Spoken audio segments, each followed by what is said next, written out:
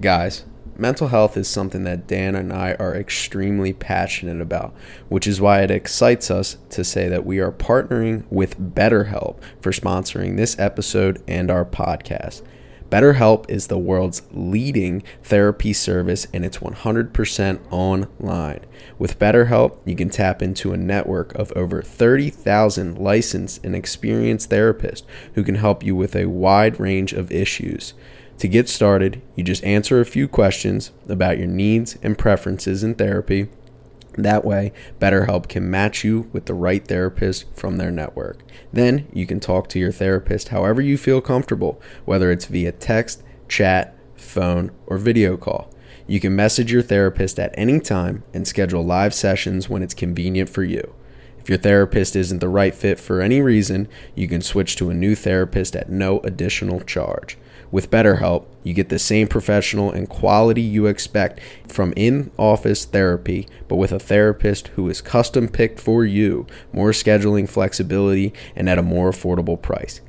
Get 10% off your first month at betterhelp.com/backsidegroundballs. That's BetterHelp, HELP.com/backsidegroundballs.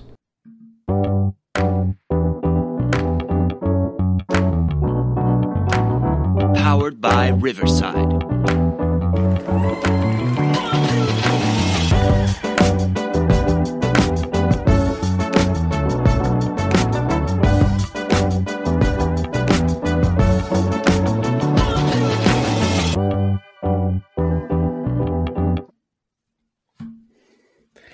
Welcome back to the Backside Ground Balls podcast. I'm sure for our loyalist listeners, you guys are disappointed to hear my voice back on the call to kick it off. I know Dan and Colin absolutely killed that episode. I enjoyed listening to it, and I'm sure each and every one of you that tuned in did as well, because it was just a ton of good content. So if you're just tuning into this episode, make sure you go back, and if you want to hear a minor leaguer's perspective on how important the CBA is and how important pay increase is for those guys, and kind of almost elongating your career almost, and making those decisions a little bit easier to have a livable wage. It was a really good episode, and Colin really got into the nitty gritty and the detail on that. So make sure you're checking out that episode. It was a really good one. Dan and Colin killed it. But Dan, how we doing on this fine Thursday evening? Excited for this pod. Thank you for your kind words. I appreciate it. Of course. Felt weird without you steering the ship a little bit, not gonna lie. But I'm dragging. I'm gonna be honest, I'm dragging a little bit here. It's like almost the weekend. I'm feeling sluggish. Yeah. I know you are too, because you were antsy to get this going. So I know you're tired too. I was. Yeah, well, I've been talking for 30 minutes already and just got off the phone. Some important business calls that we got going. So super exciting news. But yeah, so I'm already 30 minutes deep in a podcast episode, it feels like, mentally. And I haven't even started talking about baseball. I'll try. It's one of those, it's like it's like a day game after a late night game, getaway day. Yeah. You just got to dig a little deeper. I got a day game tomorrow. We got Campbell University accepted students got to be at school at 7 a.m. So, which for me, that doesn't matter. That's 15-minute drive. I'm usually at the gym by 6:30 anyway. So it's I was going to say, that doesn't sound just that skip much the earlier. gym and go after work. Is going to be the decision tomorrow. But got a quick turnaround here. So once we get this podcast out of the way, I'm going to shut it down. But it'll be good. Let's get rolling then. We can get rolling. Yeah, of course. Enough we're gonna have a little fun here. Yeah, enough of the small talk. We do enough of that throughout the week when we just chat. But we're gonna have a little fun with this first segment. Obviously, as a podcast, we think we're pretty smart, right, Dan? Wouldn't you agree? Yeah, we think so, but. We think so.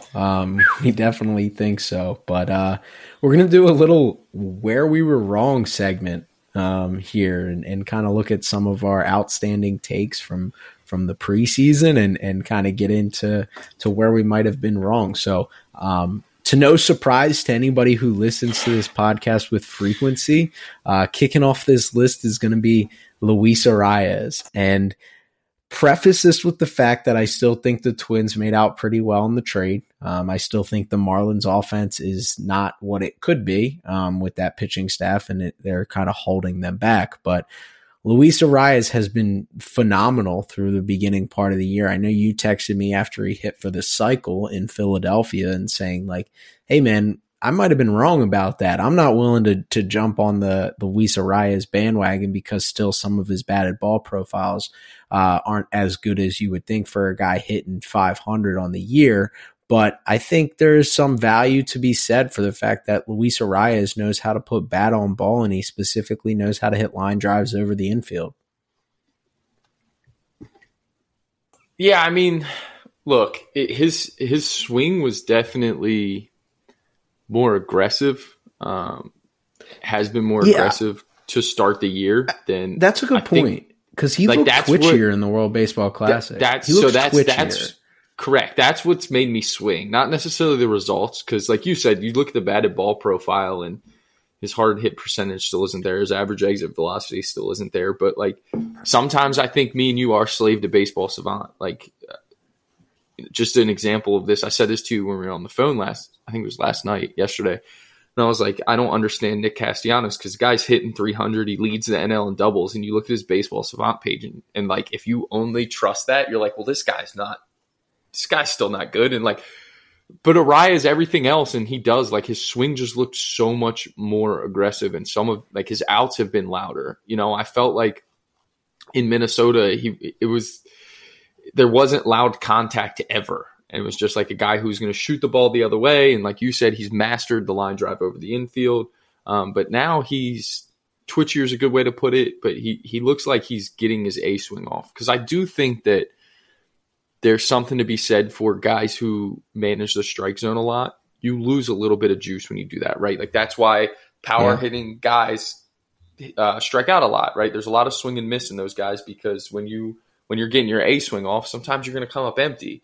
But Arias seemed to be a little bit more aggressive. Now, he could just be super dialed in to start the year, and that could come down to earth, and he's not going to hit 500. But, like, we talked about guys not holding up and repeating their years from last year, and he was one of them because of his batted ball profile. And, like, he's holding it more than a guy like Jeff McNeil, where it was like, well, we'll see how McNeil and Nimmo look, and they haven't gotten off to the hottest of starts. But Arias has, and maybe he is just a 330 hitter. Any opportunity to kill the Mets, I love it. I don't mean to be doing that. I was just off the top, right? Like they're batted. I'm giving you similar batted ball profile guys. I mean, I could give you a bunch of here's one, Phillies fans. Bryson Stott isn't going to hit. I don't think Bryson Stott will hit 350 this year. He's hitting over 400. No. He's like, you look at the way he hits, and it's like, he's a much better hitter than he was last year. And, you know, I don't think he collected his 9th hit until like the end of June last year, and he's got like 17 already. So, but my point being that, like, when you look at those guys, it's hard to put the ball in play soft and put consistent back-to-back years together. And I say this all the time, and I don't think it's wrong by any stretch, but I don't think people appreciate it as much. The only correlation between exit velocity and batting average is the harder you hit it, the higher the exit, or the harder you hit it, the higher the batting average, right? So if you hit a ball at 117, it has more likely of a chance to be a hit. Right, you're increasing the probability. Speaking, that's all it is. Right. It's not even like necessarily your batting average goes up. It's just that like the probability of your batting average goes up because it's harder to get to a ball that's hit that hard. Right. Yeah. Even statistically speaking, balls hit at 110 have a higher batting average than balls hit at 87. Correct. And that's where I die on these hills of the Jeff McNeils, the Luis Arias, is because I will sit there and bang on the table. Luis Arias could hit 300 for the next 6 years, and in year 7, I'm going to be previewing the Marlins that year and saying that Luis Arias is not a good player. I will. Like, that is a hill that I'm going to die on. But where this becomes a conversation is when Jose Altuve made his debut, he was a lot more Luis Arias than he was Giancarlo Stanton. And I'm sure there were people out there that thought this Jose Altuve, undersized, bat-to-ball focused, line drive hitting guy that hasn't shown that much power, showed a little bit more power than Luis Arias has shown. He definitely showed more speed than Luis Arias has shown. Still like to see Luis Arias run a little to increase his value as a player. But Jose Altuve's progression turned him into a power hitter. Is that what we're seeing with Luis Arias? I don't think so, because he's having so much success. I couldn't imagine that he's going to start to sell out to hit for the occasional power.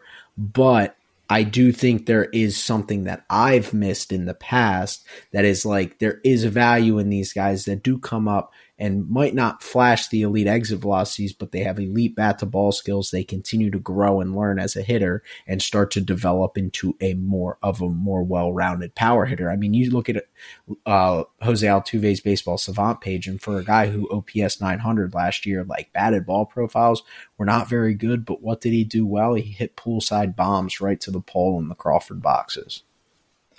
Yeah, he had very average batted ball profiles as far as how hard, hard hit percentage, barrel percentage, average exit velocity. But I still think, so those guys can develop, that's for sure. And I think Arias maybe will. And Arias kind of was always a bat to ball prospect, and he was a guy who battled injuries. But I think there's going to be more doubles coming this year. Like, just by looking at his game right now and the way he's swinging and the way he sees the ball, I think last year probably helped him stay healthy.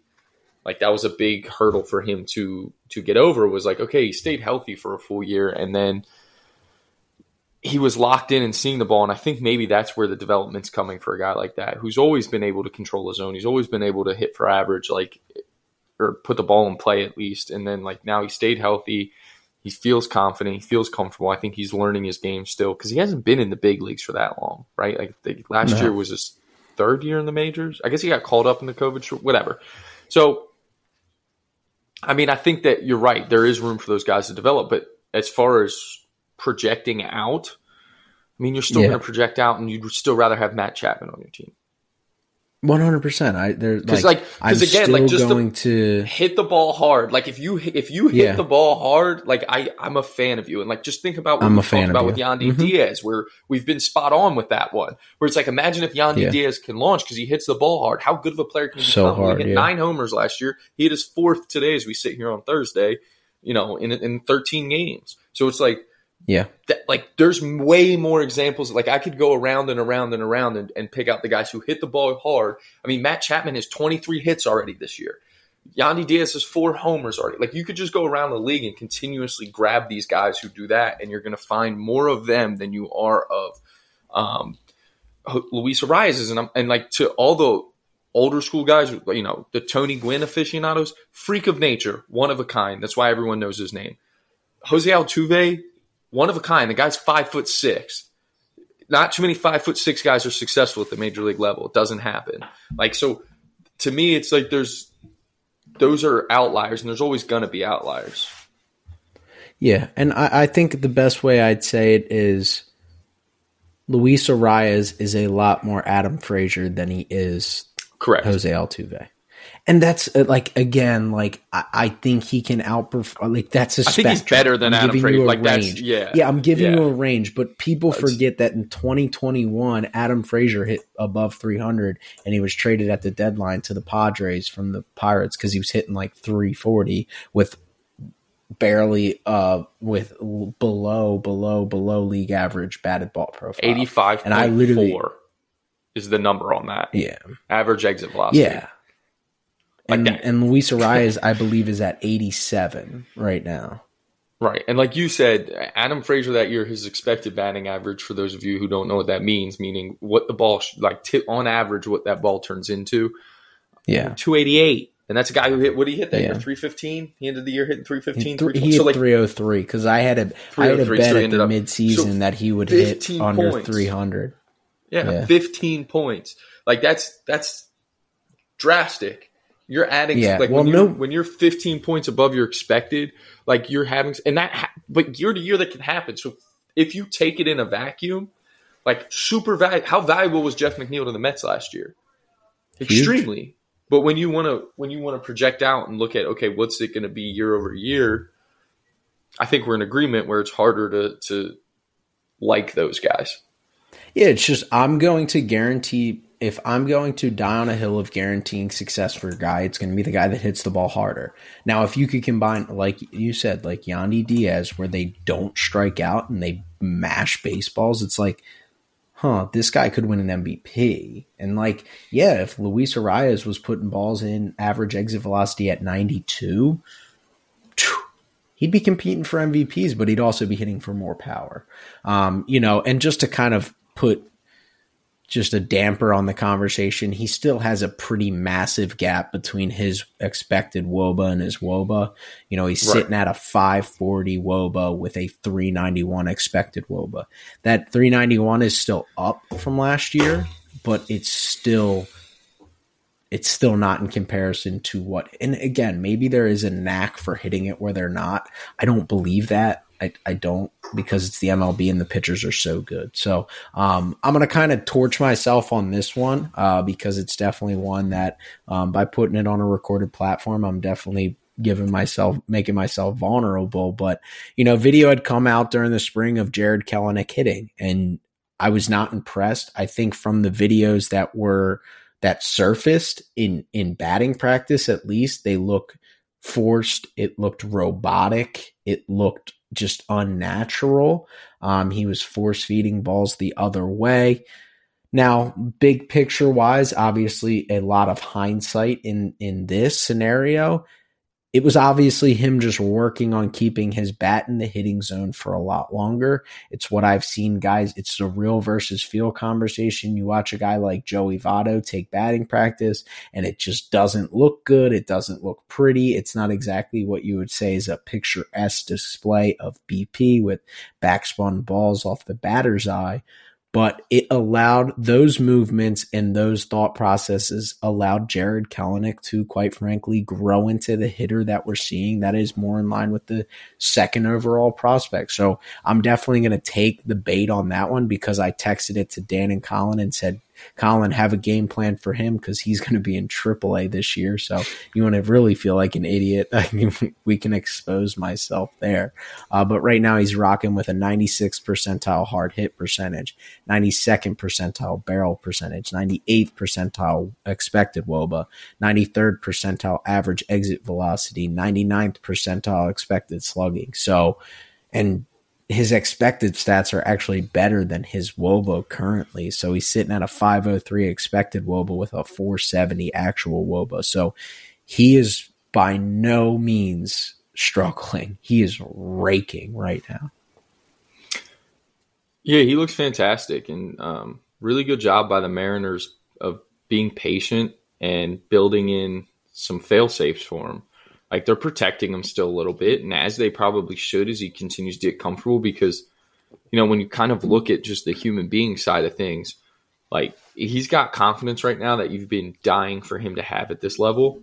So continue to protect him until you're sure that it's going to, at least be consistent. And it might not always look this good, just because he swings and misses a lot, which is fine. But if he's going to hit the ball as hard as he is and he's going to continue to lift it, like, he can hit 260 and still pump 25 of them. And that's like, you're thrilled, because for a minute there, like you said, there was a thought that, oh man, this guy's never going to be able to do it. But again, it's being patient with the prospect and putting them in positions to succeed. How often do you and I talk about that? Like, put guys in positions to succeed.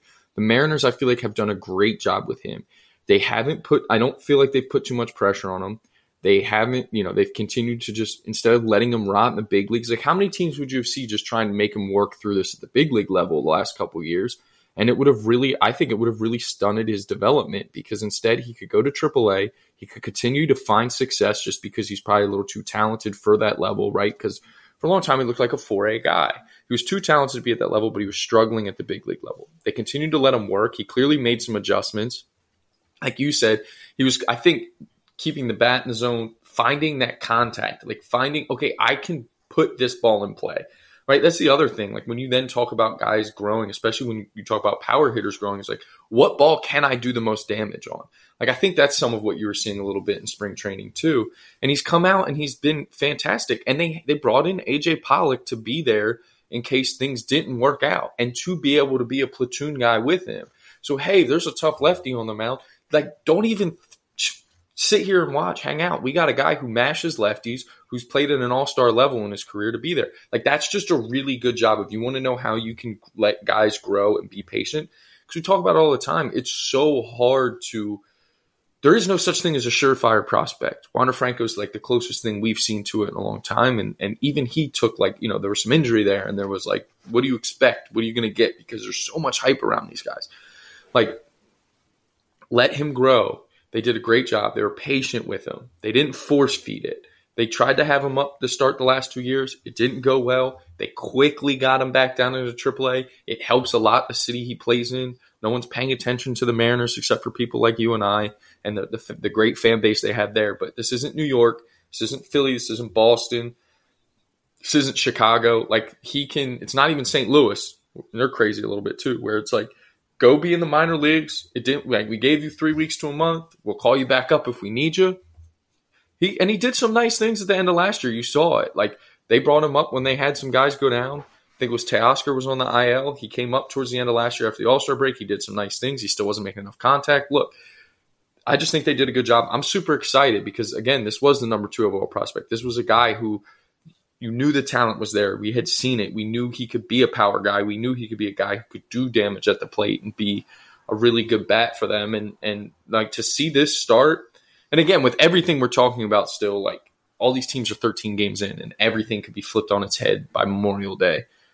But just for right now, like, let's give him his flowers, because this is something that, like, Mariners fans and people in the baseball, sphere like us have been waiting to see for 3 years now.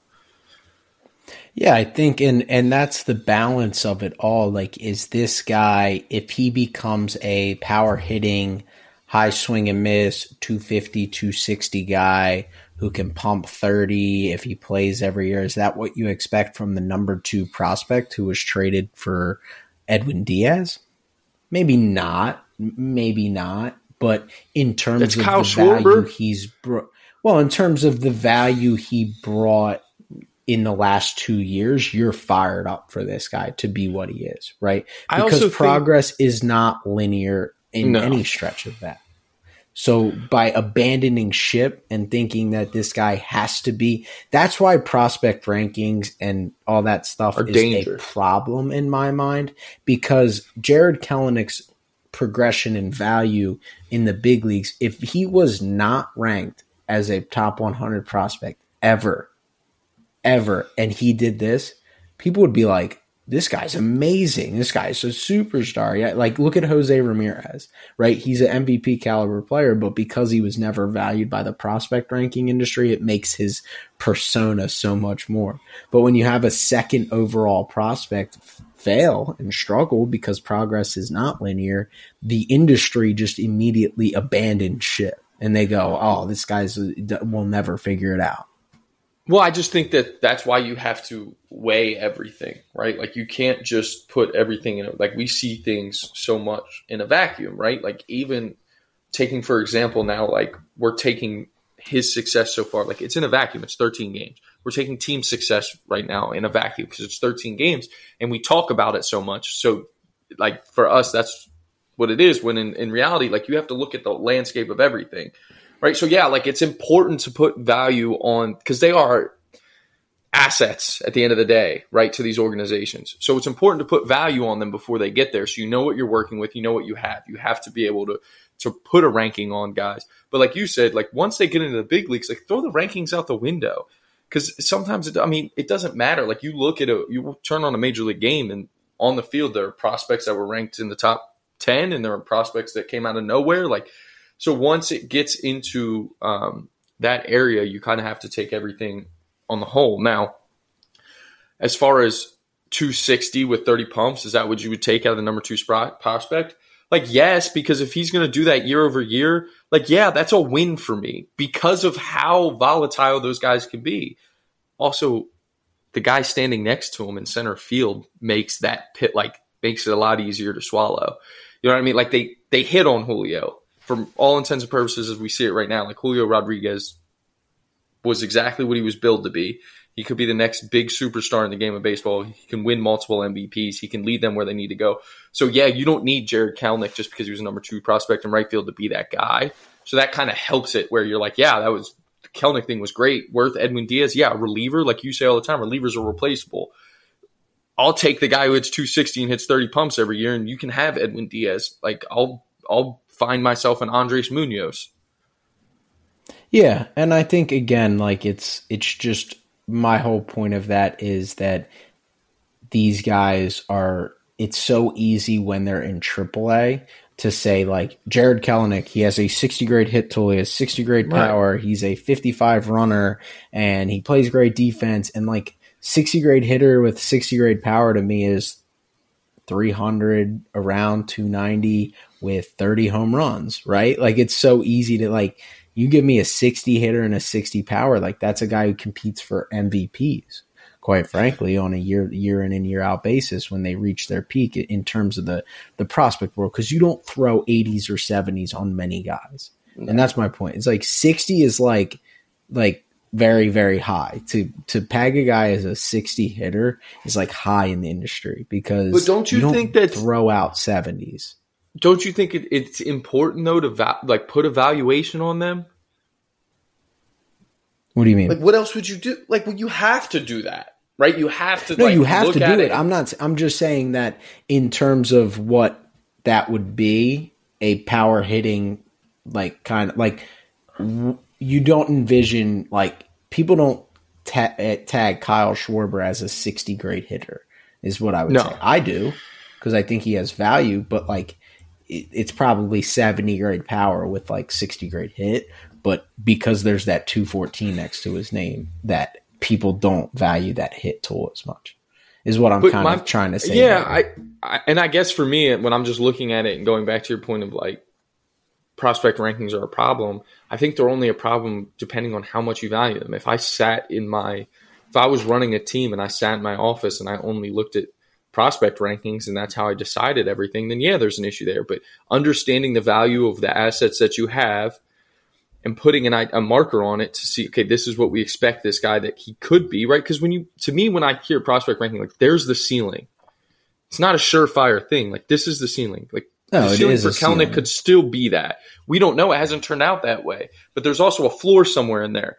How high is the floor compared to how high the ceiling is? That's where it gets tricky, and you're never going to be able to quantify that because there's so many things outside of being able to project that could affect it. So, like to me, it's like yes, this is good to put a value on this, but we have to be able to understand when they get to the big league level, it's not always a surefire thing. Well, and because my problem with prospect rankings is not with the industry; it's with the perception to the public. Correct. And the unrealistic expectations that prospect rankings label players as. So that's kind of my whole point. I have no. It's our issue with Anthony Volpe industry. Yeah, it's the exact same thing, and it's just you're right. And I know Baseball America has started to trend in this more direction of like ceiling versus floor, right? And they continue to update it. He's got a 70 ceiling, but he's got a 35 floor. You know what I'm saying? Like that is a realistic outcome for a lot of guys, and we've seen it. Like we can go through the prospect rankings till we're blue in the face of 10 years back, and we could just guys that were pegged as potential superstars, and really they were potential superstars that never make it out of A ball. I mean, like there's a lot of guys that don't even progress anywhere. I mean, Kevin Maitan was the number 1 signing, and he was compared to the next Chipper Jones when he was signed by the Braves. And it was like, and he never stepped foot on a big league field. I mean, look, you can do it. You can go around and around and around. I mean, we could name guys we could do it all day. You know who the next guy that's going to be in danger of that is Ethan Salas. How talked about is he? He's 16 years old. Already. Think about the things that can happen from being 16 to the time he gets ready to be in the big leagues. Like Jason there's Dominguez so much that too. can happen. Jason Dominguez, right? And like people were Dominguez calling, has shown people in were spring calling, training, like right. well, they were calling I him know, up. but like people were out on him because he was only hitting 260 with like 15 homers and 25 steals in A ball. at and like 12 years he's old. 19 years old. Yeah. He's physically a freak that doesn't directly correlate. And that's what they were saying is like the scout look on these guys is a lot different than like the actual like on-field production.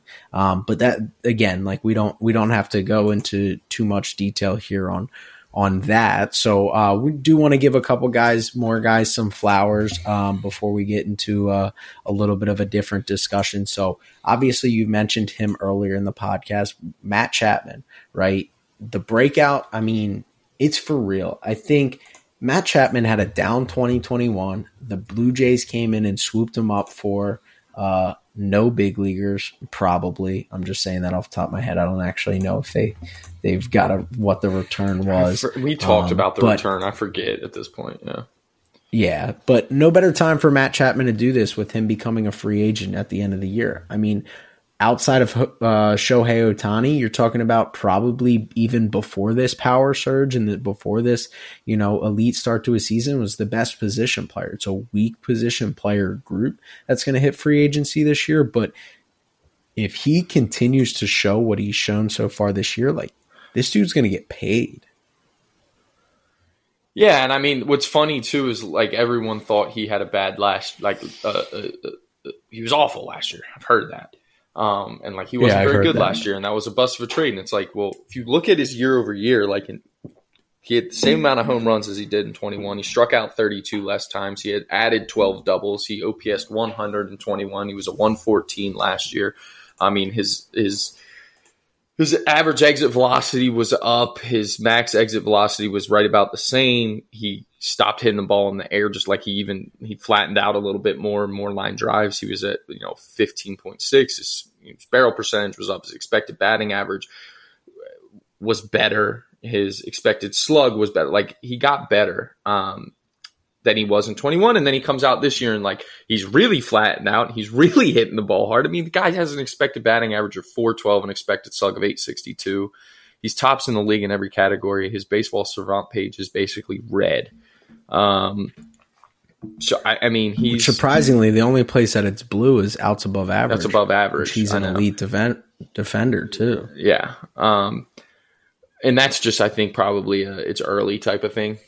Because, defense is like you make one bad play in 13 games and like you find yourself in that category because there's probably 15 guys who have made every routine play. Anyway, this is the talent. This is the guy that the A's had for all those years that people used to call one of the best, put him in the conversation with Nolan Arenado.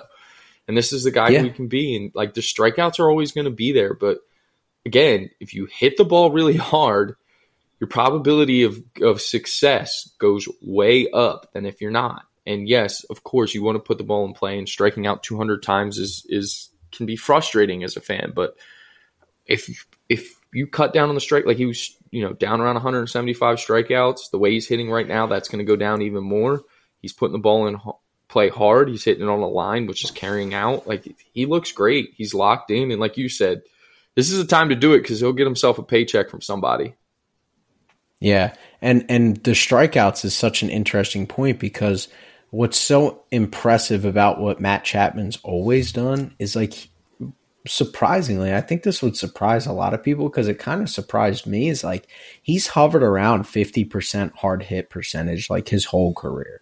Like he's really never dipped that low. Maybe early when he was a rookie, he was at like 40, but through his time with Oakland, even in the down years, like even last year, he was like top third percentile in hard hit percentage. It's always been around 50%. And obviously it's up this year considering he's averaging 98.8 through 13 games, which is absurd. And he has a 67.6% hard hit rate, but his whiffs are down. So while the Ks, yes, have always been there, it's an encouraging sign and confidence is a drug, especially in baseball and especially with a bat in your hand. So I don't want to put too much stock in a guy who's shown that he strikes out a lot, but he's 68th percentile in whiffs. So he's cut down on the whiffs through 13 games. And again, that could be a confidence thing. That might not be necessarily a developmental thing. But if you're talking about a guy who can be 50th percentile in whiff and not lose any hard hit percentage there, like with his defensive capabilities at a position of value, that's really good. And Rogers Center, side note, looks gorgeous right now. It looks awesome. Fantastic job. But that park good. is going to play a lot smaller this year from the sounds of it and the way it's playing right now. You're talking about a guy who's going to push 35, 40 homers with elite defense if he can just cut down on the strikeouts Is he too streaky to say that this early on that like he could be he's looking like the type of player that's going to be in the MVP conversation? Well, it's just a matter of maturation, and if he's grown into the hitter that he is, maybe he kicks the streakiness label. Like, is that out of the realm of the possibility? Like, no, not from what he's shown through the first 2 Austin weeks. Riley. Well, and even Austin Riley, that's like we think exactly about who what I'm thinking he of. Was, and it was peaks and valleys. I mean, I remember. Maybe this was just because I wasn't paying enough attention, but it was like kind of like Austin Riley felt a lot like Adam Duvall to me, which is a guy who's also raking, where like, cause they were on the same Braves team, if I'm not mistaken, for a stretch. He didn't play every day, but like could be a flash in a pan power guy. And then now we talk about Austin Riley, like he's one of the best perennial players in MVP baseball candidate. because he is. And it's like, it was that step forward and the maturation of Matt Chapman, who's a little bit older than Austin Riley was when he took that step forward. It's possible. It 100% is possible for him to, like I said, if he cuts down to 50th percentile whiff rate rather than being tops in the league in what his strikeout numbers were over the last couple of years. I mean, with the barring understanding that there is no drop off in hard hit rate, or at least a small drop off in hard hit rate, like, you're talking about a guy who's going to hit 280 with 35 home runs. Probably, I could guarantee that. And in that lineup, he's going to drive in. He'll drive in over 120. Yeah, no doubt. With the guys that hit in that lineup with him, they'll be on base constantly for him. Yeah. So a couple other guys here that we want to talk about. So Alec Baum, definitely the Kevin Long effect is alive and well. It's something we've spoken about several times here. He's up on hard hit percentage. He's always been a guy who can put barrel to baseball. It was just a little bit inconsistent, but his barrel percentage is up to the 78th percentile at 13.9%. I believe that was closer to 7% last year. So it's definitely a nice to see. His launch angle's actually down this year, which makes sense because it just means that he's not mishitting as many baseballs. So far, what have you seen quickly with Alec Baum? I mean, I think a lot of it has to do with exactly what we talked about in spring training when we talked about him a little bit at length of just like you can tell that he's understanding what pitches he can do damage on. And, he was a guy who could always get to everything. And so he had the tendency to swing early and not do any damage with it just because he could get to it. Now he's much more patient and he's partying out in front with the bat head on pitches that he can do damage with. And it's as simple as that because he's always been a guy who not necessarily walk, but can control at bats. He knows the zone well, and he can get to so much stuff that, the hit tool was always there. So you just see him looking like a mature hitter, a guy who's been in the league now, and he's amassed over, 1,500 at bats or whatever it is. And, he understands what he can do with certain pitches and when it's a time to go and be aggressive. But he's off to a great start. I mean, this is exactly what we saw in spring. He's carried it over. No doubt. And as a good friend of the pod, Dave McTaggart said on his podcast, this is the guy that was drafted number 3 overall, which in NBA terms, that matters. In baseball terms, it really doesn't. But the talent has always been there. So there's definitely some truth to the fact that a guy that was taken number 3 overall is definitely tooled up. It was just a matter of rounding into form. And it seems like he's starting to do that. And the last guy that I definitely want to give some credit to is a guy that burst onto the scene and then kind of just has dealt with injuries. Really, quite frankly, he's dealt with injuries through the minor leagues. So that is something that is a concern. But is Luis Robert, Luis Robert. I feel like I've called him. That's how I like to say it. Yeah, that's my favorite way of saying his Luis name. Robert. Yeah, it like rolls off the tongue better. It's more fun to say. It does. I feel like I just go back and forth like Louis Robert or Luis Robert. Like it's no in between. So I can see. I'm a strictly Luis Robert guy. Yeah. So he literally has not walked this year, and he has an 8th percentile chase rate, which I put in the notes here that will catch up to him at some point.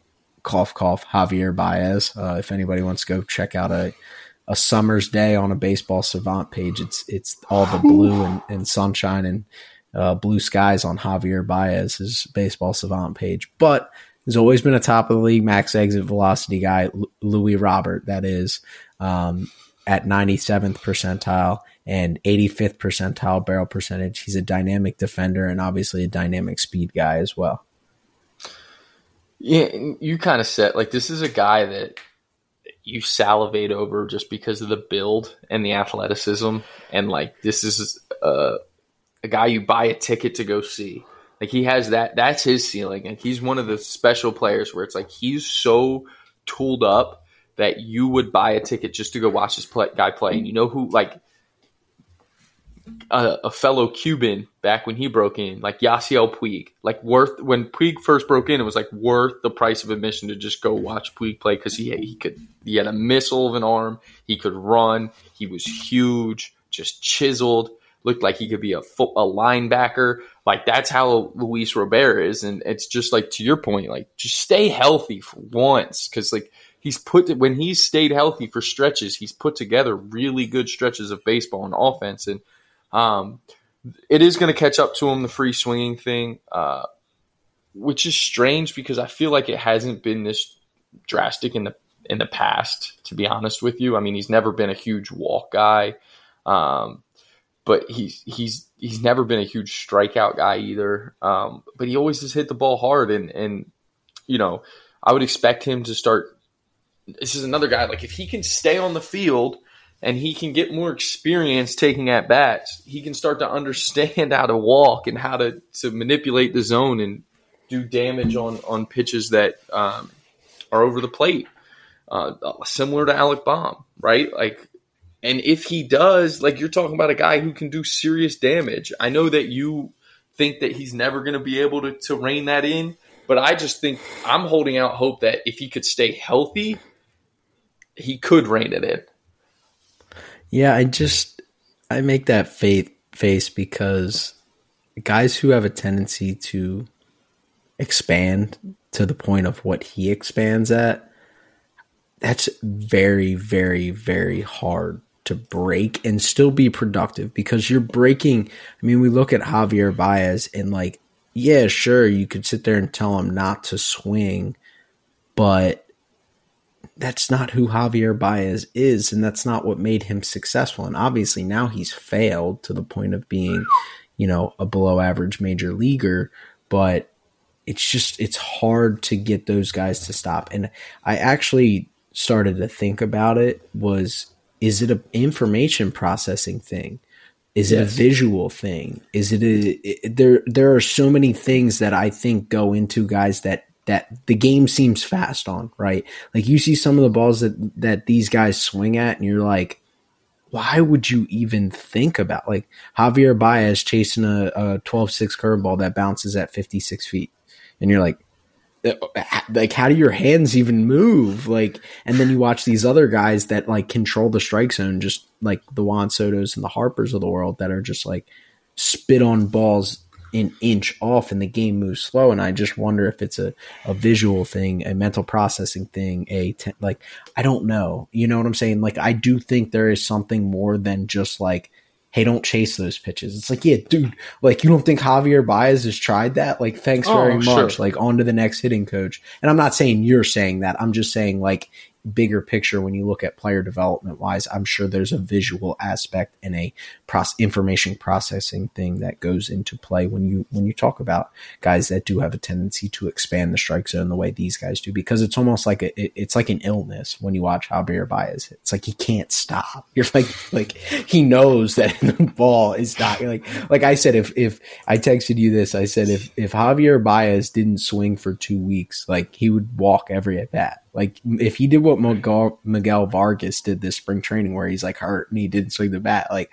Javier Baez would be great for 2 weeks, because no pitcher's going to be like, I'm not throwing him a strike. Like, why would I?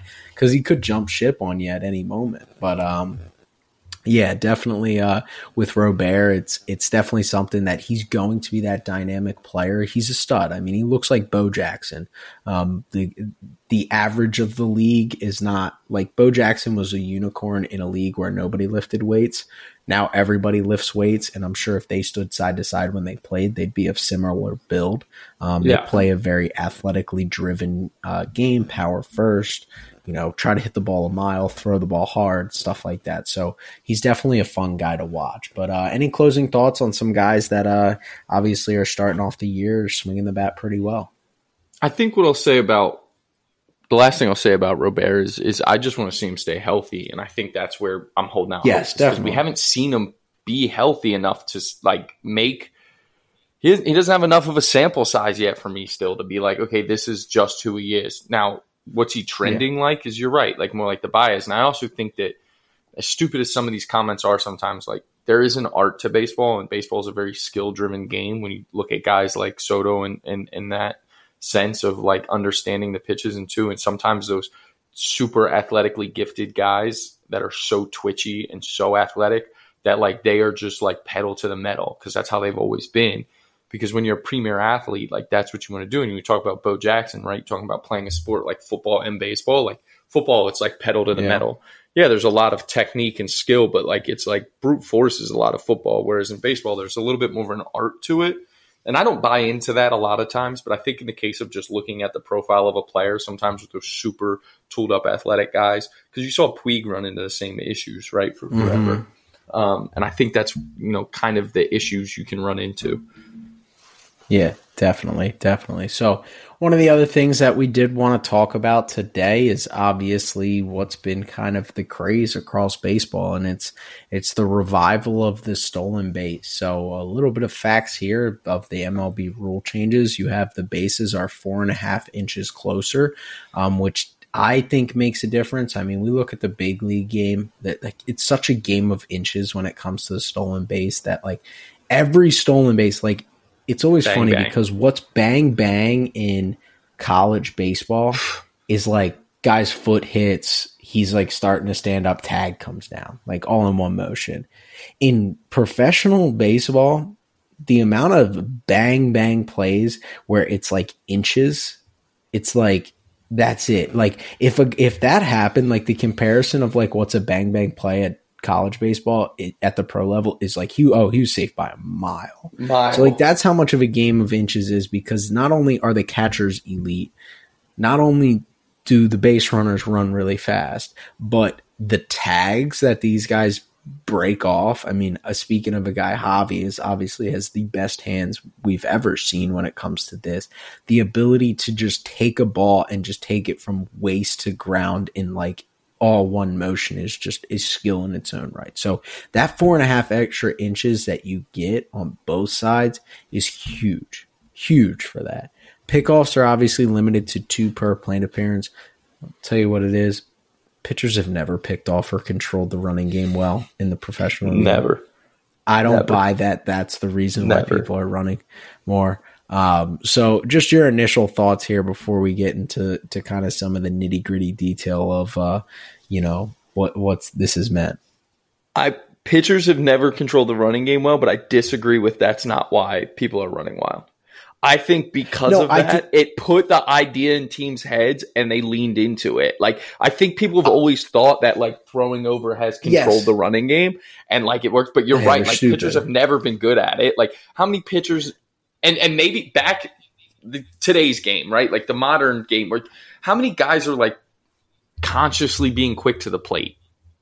No, None. they're taught to execute but your that's best what stuff. bothers me. That is what bothers me about this stolen base revival is that it wasn't a matter of these rules being the reason why stolen bases are up. It was the matter of teams refusing to do it. Exactly. Like that was the difference. And for whatever reason, these rules have increased teams to allow Jorge Mateo to just steal at will. Like that guy brings so much of a different value when you allow him to just run the bases rather than feeling like you're one swing of the bat for a home run away. It's just it's frustrating. That's what I meant big picture wise of like it hasn't like you could have done that. There were teams last year that did this, and I think it got started to get out in the community. You saw Isaiah Connor-Falefa run a lot more. You saw Gleyber Torres in the second half run a lot more. You saw the Orioles deploy guys in different ways. Obviously, the Guardians, they have guys that can, are more of that contact oriented, steal some base type players. John Birdie stole 41 bases last year. Like there were a lot of guys that took that step forward that I think the industry then started pushing their guys that had really major league average speed and above to like, hey, like we can really pick up on certain things to allow us to steal more bases that could have been done in 2018, but just weren't because we were so obsessed and infatuated with the home run and the ability to swing. You don't want to give up an out stealing second base, and then the next guy homers. Just hit a 2-run home run when the next guy's going to homer, right? It was the balance, and you still see that, right? You still see the guys who like whoever stays in front of Judge in that lineup. Aaron Boone shuffles it a good bit. Like they're not going to run that much, right? Like you're not going to see them run all the time just because. Aaron Judge is liable to go deep on any pitch. Like boom. Like this game changes, and I still think you're going to have some of that. I do love that. Like it's being smart, right? Like it's almost like I come back to football, right? Like having the personnel and knowing how to deploy it, right? If you have a really good, run blocking offensive line with an elite running back, you run the ball like more than you throw it. You don't sit back there and spread it out and throw all the time if you have below average receivers.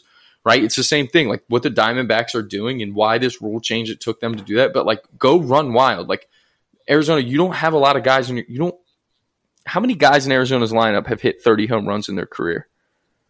Christian Walker. Three of them, right? Marte, Walker, and Evan Longoria.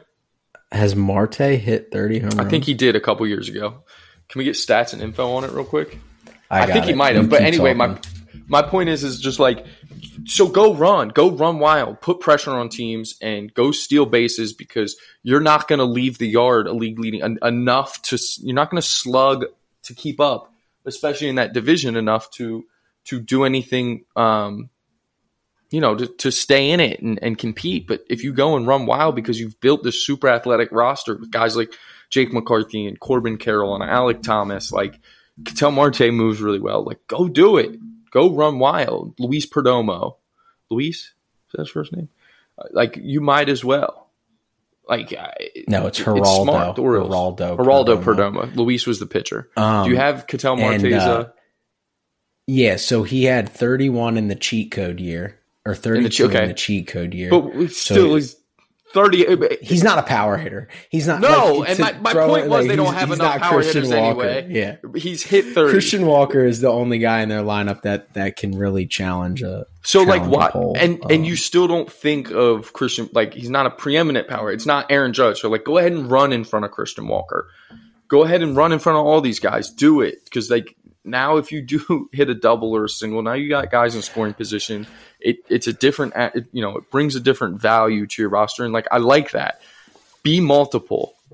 Be able to, this is what my personnel is. I'm going to, try and maximize it. Well, and I think the most important thing there is we've talked about how hard it is to string together hits in the big leagues. So what has to be even more demoralizing now that I think about it when you're trying to put together an inning and score runs, which is the name of the game, is when you have a guy who can steal second base, right? A Miles Straw on first base. and you don't push the needle, even in front of a guy who can hit for power. You don't push the needle and try to get him to second base. And then that guy, let's just say Aaron Judge, it's not like he only hits home runs. No, what if you're he right. goes freaking line drive to left that takes the left fielder to the left center field gap, and instead of Miles Straw going first to third, he goes second to home. Yeah. Right? Like the value of that extra base, now the single is even more in play to be productive more than it is, hey, let's just hope and pray that we can get 3 singles off of Max Scherzer, right? You're a legitimate like walk and a bloop away with a stolen base between the two from scoring a run now. And like, it's about manufacturing runs as best as possible and being able to get that extra base. It matters. Not to mention, it now brings value to these guys that have been undervalued for quite frankly, the past 10 years. Jorge Mateo was a top prospect. He was traded for Sonny Gray from the Yankees to the Oakland Athletics. You have guys like John Birdie, Miles Straw, who I've mentioned a couple times here. Those guys don't hit doubles. They don't hit home runs. No. They occasionally sprinkle in some extra base hits there. But what people are forgetting is, what were you told in Little League, Dan? A single and a steal is as good as what? A double. A double. So why do we not take these guys that can actually run at an 85 to 90% clip and understand that Jorge Mateo might hit 80 singles this year and walk 40 times? But if he can steal 40 bases, that's like hitting 80 singles and 40 doubles. Right? Obviously, if you have to get to second, you can't just steal in a 2-2 count. And you can't steal and then the first. pitcher goes fastball extended. Right. Yeah, well, you can't steal first, definitely. But and then the pitcher goes 3-2, and then your hitter ends up striking out. It has to be early in the count. There's obviously values that come from that, is obviously getting as many, cuts with the guy at second base.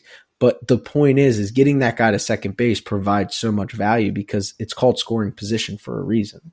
Right. Yeah, and I think that it makes sense. And one thing that has held true with the rule changes is the shift definitely has, a lot more ground balls are getting through. So now the single is back, baby. Like the single is back, right? You're seeing a lot more singles. You're seeing higher averages already to start the year. Luis Rise is hitting 514. Now it's not completely because of the shift, but it helped. Like the chances of it happening are now greater because you have more space out there on the infield. I hate to be a downer on you, but as a non-ground ball advocate, the line drive over the first baseman that falls into right field is back. The ground balls are still out. You get what I'm saying. Singles are back. Similar extent, but the singles are back. Yeah, singles are back. Like, that's the point here, is that singles are back. Yeah, you know what I mean? It's not like, so now getting to second base is, your chances. I think we don't have enough data yet, but I bet at the end of the year, your chances of scoring from second base are probably going to go up this year. So stealing the bag is even more important. Yeah, more important. So it just makes sense. And why? And again, if you have guys that can do it, then just go do it. Like it seems simple. And Trey Turner's point of like people expecting Trey Turner to steal 50 bags. Trey Turner wants to play 160 games. That will take a toll on your body. Trey Turner doesn't need to steal 60 bases to be a valuable player. He's still valuable because of everything else he brings to the table. But those guys like Jorge Mateo, to your point, like your value goes through the roof. Like you said, if you're only going to be good for 80 singles and you can steal 40 bags, now it's like hitting 40 doubles and 40 singles. Yeah. And I'll read that Trey Turner quote. It was in an article with The Athletic. It's kind of just the enigma of Trey Turner. I think he's 3 for 3 at this point, if I'm not mistaken. I think he got a couple of bags. I know there was a point last week where he had 0. But Turner came out and said, like I've said in the past, I can steal a ton. But for me, it's not about stealing the base. It's more about scoring the run. And it's more about being on the field. People ask me to steal 70 or 100 bases like guys used to do. I don't know how they did it and stayed on the field. So obviously that's a big part for a guy who just signed an 11-year deal. Right. If I'm the Phillies and I'm their management, I'm going to be like, dude, like, when you jam your thumb in year one of an 11-year contract and miss 40 games because of it, I'm not going to be happy. So I get that side of things. Was it the World Series year where he had to hit with one finger off the bat because he had a broken finger but refused to sit out? Was the World Series year? Like, he's broken enough fingers that, like, and I get that. And even just, other freak injuries that can happen when you do, whether it's a hammy or you slide in feet first and it's an ankle, it's a foot, like, that makes sense to me. Be anything. Yeah, it could be anything. So definitely a something to keep in mind there is obviously Trey Turner. And the people that said he could go 40-40 this year, or it was 40-40, right? Chris Young, 40-60 Network. Wow, that 40-60 was 40-60 was, I don't know where you got that from, but Chris Young on MLB Network said 40-40. And I mean, yeah, again, guy who we hasn't talked hit about 30 how home ridiculous runs that, right? He's going to double his home run total. Like, forget the 40 he's stolen bases. He's good. He's on pace to hit 0 home runs this year. So good start to the year. So that pace for 40-40 is definitely on track for Trey Turner. He only has to hit average probably a home run every 2 games at this point the rest of the way. So that's definitely going to happen for a thumper like that. But Dan, I'll ask you this question before we let our listeners go. Who's going to be the league leader at this at the end of the season, and how many stolen bases are they going to have? Oh, I have no idea. I have no clue. I'm not playing that game. I have no idea. You can't take a guess. Brandon Nimmo, 374. Okay, so to actually do the exercise, I'm going to go Cedric Mullins, and I think he gets 55. So, actually, do you want me to play along? I wonder if there's my thing is by more curiosity of the question was if you thought anybody could break 60. I don't think anyone's going to break 60. I'll play along. I'm sorry. I'll go someone different of you. Mullins is a good one. I'm going to go Ronnie Acuna, and I'm going to say because he's going to have more opportunities to steal because he's going to be on base more. And I'll go, you said 55, so I'm not going to be quite that many. I'll say Ronald Acuna ends up with 51 and leads the league in stolen bases. You didn't like right my Nimmo 374. That's fair. The league leaders right now are on pace for 80 plus. Yeah. Do you think they're going to continue? Do you think they'll continue at that pace? I don't know if Mateo's going to get on base. I mean, yeah, I don't know, you maybe. Can't steal first ultimately. I don't know. I wouldn't be surprised if Bobby Witt pushed 60. I wouldn't be surprised. Like, obviously, the Orioles have a want and a desire to run. Acuna obviously kind of seems like he's going to want to do that. So those guys that have proven to get on base at a 360, 370, 380 clip in a career or have the capabilities of doing it, I don't know. I don't think 60 is out of the question. I think I put it at like hitting 40 plus homers. Right. It's like everything's got to break right. You got to be healthy. You got to be consistent. You can't go 2 weeks without a bag. You can't have you can't be playing through a hamstring. And you can't go through a cold again. You can't go through a cold. Yeah, spell. You can't get exactly. You got everything's got to break right. Why I would lean towards a guy like Acuna who gets on base nonstop. I think 60 steals is more likely than us seeing 60 home runs like we did I think 62 home runs from Judge last year is more impressive, is kind of the way I'm saying, or is less likely than us seeing a 60 stolen base guy this year. I know Judge makes everything look like a Little League park, but I think there is some truth to the fact that you're going to talk about everything breaking right. Hit 60. Exactly. Everything has to go right for that guy to hit 60, and for stealing 60 bags, I think it would be. It doesn't seem as crazy to me because I don't know exactly off the top of my head how many times guys are on base, but like you're talking about guys walk over 100 times, and then that's not factoring how many hits they have. So we know we hear 200 hits. So like. You just have to be very aggressive. And I think it is possible. So, be interesting to see. But any closing thoughts on that? No. It's fun. I mean, it's enjoyable to watch guys run. Yeah, definitely. I think I'm glad it's brought a good element to the game, and it's definitely been enjoyable to watch. So, but that'll be all for this episode of the podcast. Obviously, make sure you're liking, subscribing, and sharing with 5 friends. Any share helps the podcast grow. 5-star reviews on wherever you get your podcast helps obviously as well. We're super excited for our partnerships with SeatGeek and BetterHelp. So if anybody's in the market for any tickets, SeatGeek is your live ticket, just whatever the word would be. Now I just hit a wall. Deployer of tickets. Just botched that up completely. Right. But obviously get your SeatGeek. Yeah, live event needs. And then BetterHelp. 100% online therapy. Obviously, it's huge for anybody who's interested. Go to betterhelp.com/backside ground balls. But until next time, we'll see you guys on the next podcast. Great news. Major League Baseball is back. The college baseball season continues to electrify. And with the help of our friends over at SeatGeek, we can get you out to whatever game you want to see. All you need to do is head over to SeatGeek, find your game you want to go to, and enter promo code BACKSIDEGROUNDBALL to get $20 off your first purchase. Maybe if you want to go see some NBA or NHL playoffs. I don't know, maybe you want to go to a concert with the weather warming up throughout the country. No matter what event you're looking to go to, our friends at SeatGeek can hook you up with the best deals.